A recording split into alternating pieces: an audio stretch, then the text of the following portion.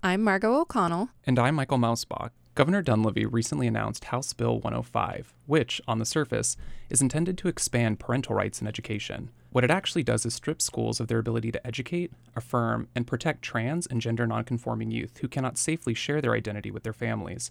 It is the governor's contribution to a wave of transphobic legislation targeting LGBTQIA+ youth across the nation. And the effect is simple: targeting LGBTQIA+ children in Alaska in the spaces where they feel safe. If passed, House Bill 105 would require school employees to notify parents in writing if a student requests to be called by pronouns or a name that differs from those assigned at birth. In short, educators must choose between forcibly outing students and facing legal action, including the potential loss of employment. Outing someone against their will doesn't just violate their legally protected right to privacy. It also puts them at risk of hostility, rejection, and even violence from their parents or guardians. The governor claims this bill is backed by research and will lead to better relationships and improved educational outcomes for students. He has conveniently ignored the fact that research also shows that the presence of just one supportive adult figure in an LGBTQIA+ child's life reduces suicide attempts by 40%. Many LGBTQIA+ youths have reason to fear their parents' or guardians' reaction to their gender identity or sexuality, and this bill ensures that they will find no safety at school either. Under this bill, parents would also need to provide written permission for their children to participate in any educational programs or classes involving sexual education and reproductive health.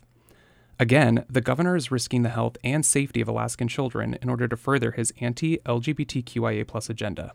Comprehensive, age-appropriate sex education programs play a crucial role in keeping children safe.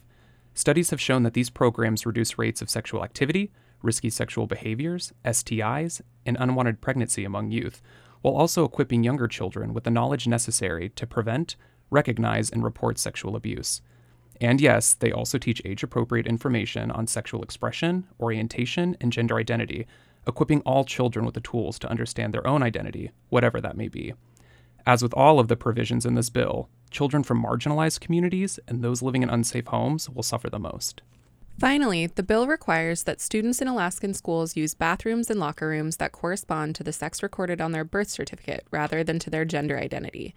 Again, the governor wants us to believe that he is motivated by concerns for student safety or privacy, and again it is clear that his true motivation is ignorance, misinformation, and fear. Trans students do not pose a risk to their classmates inside the bathroom or out of it, and this provision will force them to either reveal private medical information to their peers and teachers or risk breaking the rules and being punished and forcibly outed. This is an impossible choice for children who already face heightened risks of harassment and abuse from both their peers and adults. All children deserve to feel safe and protected in school. It is our duty as Alaskans to stand up for the most vulnerable among us and to fight this bill at every step.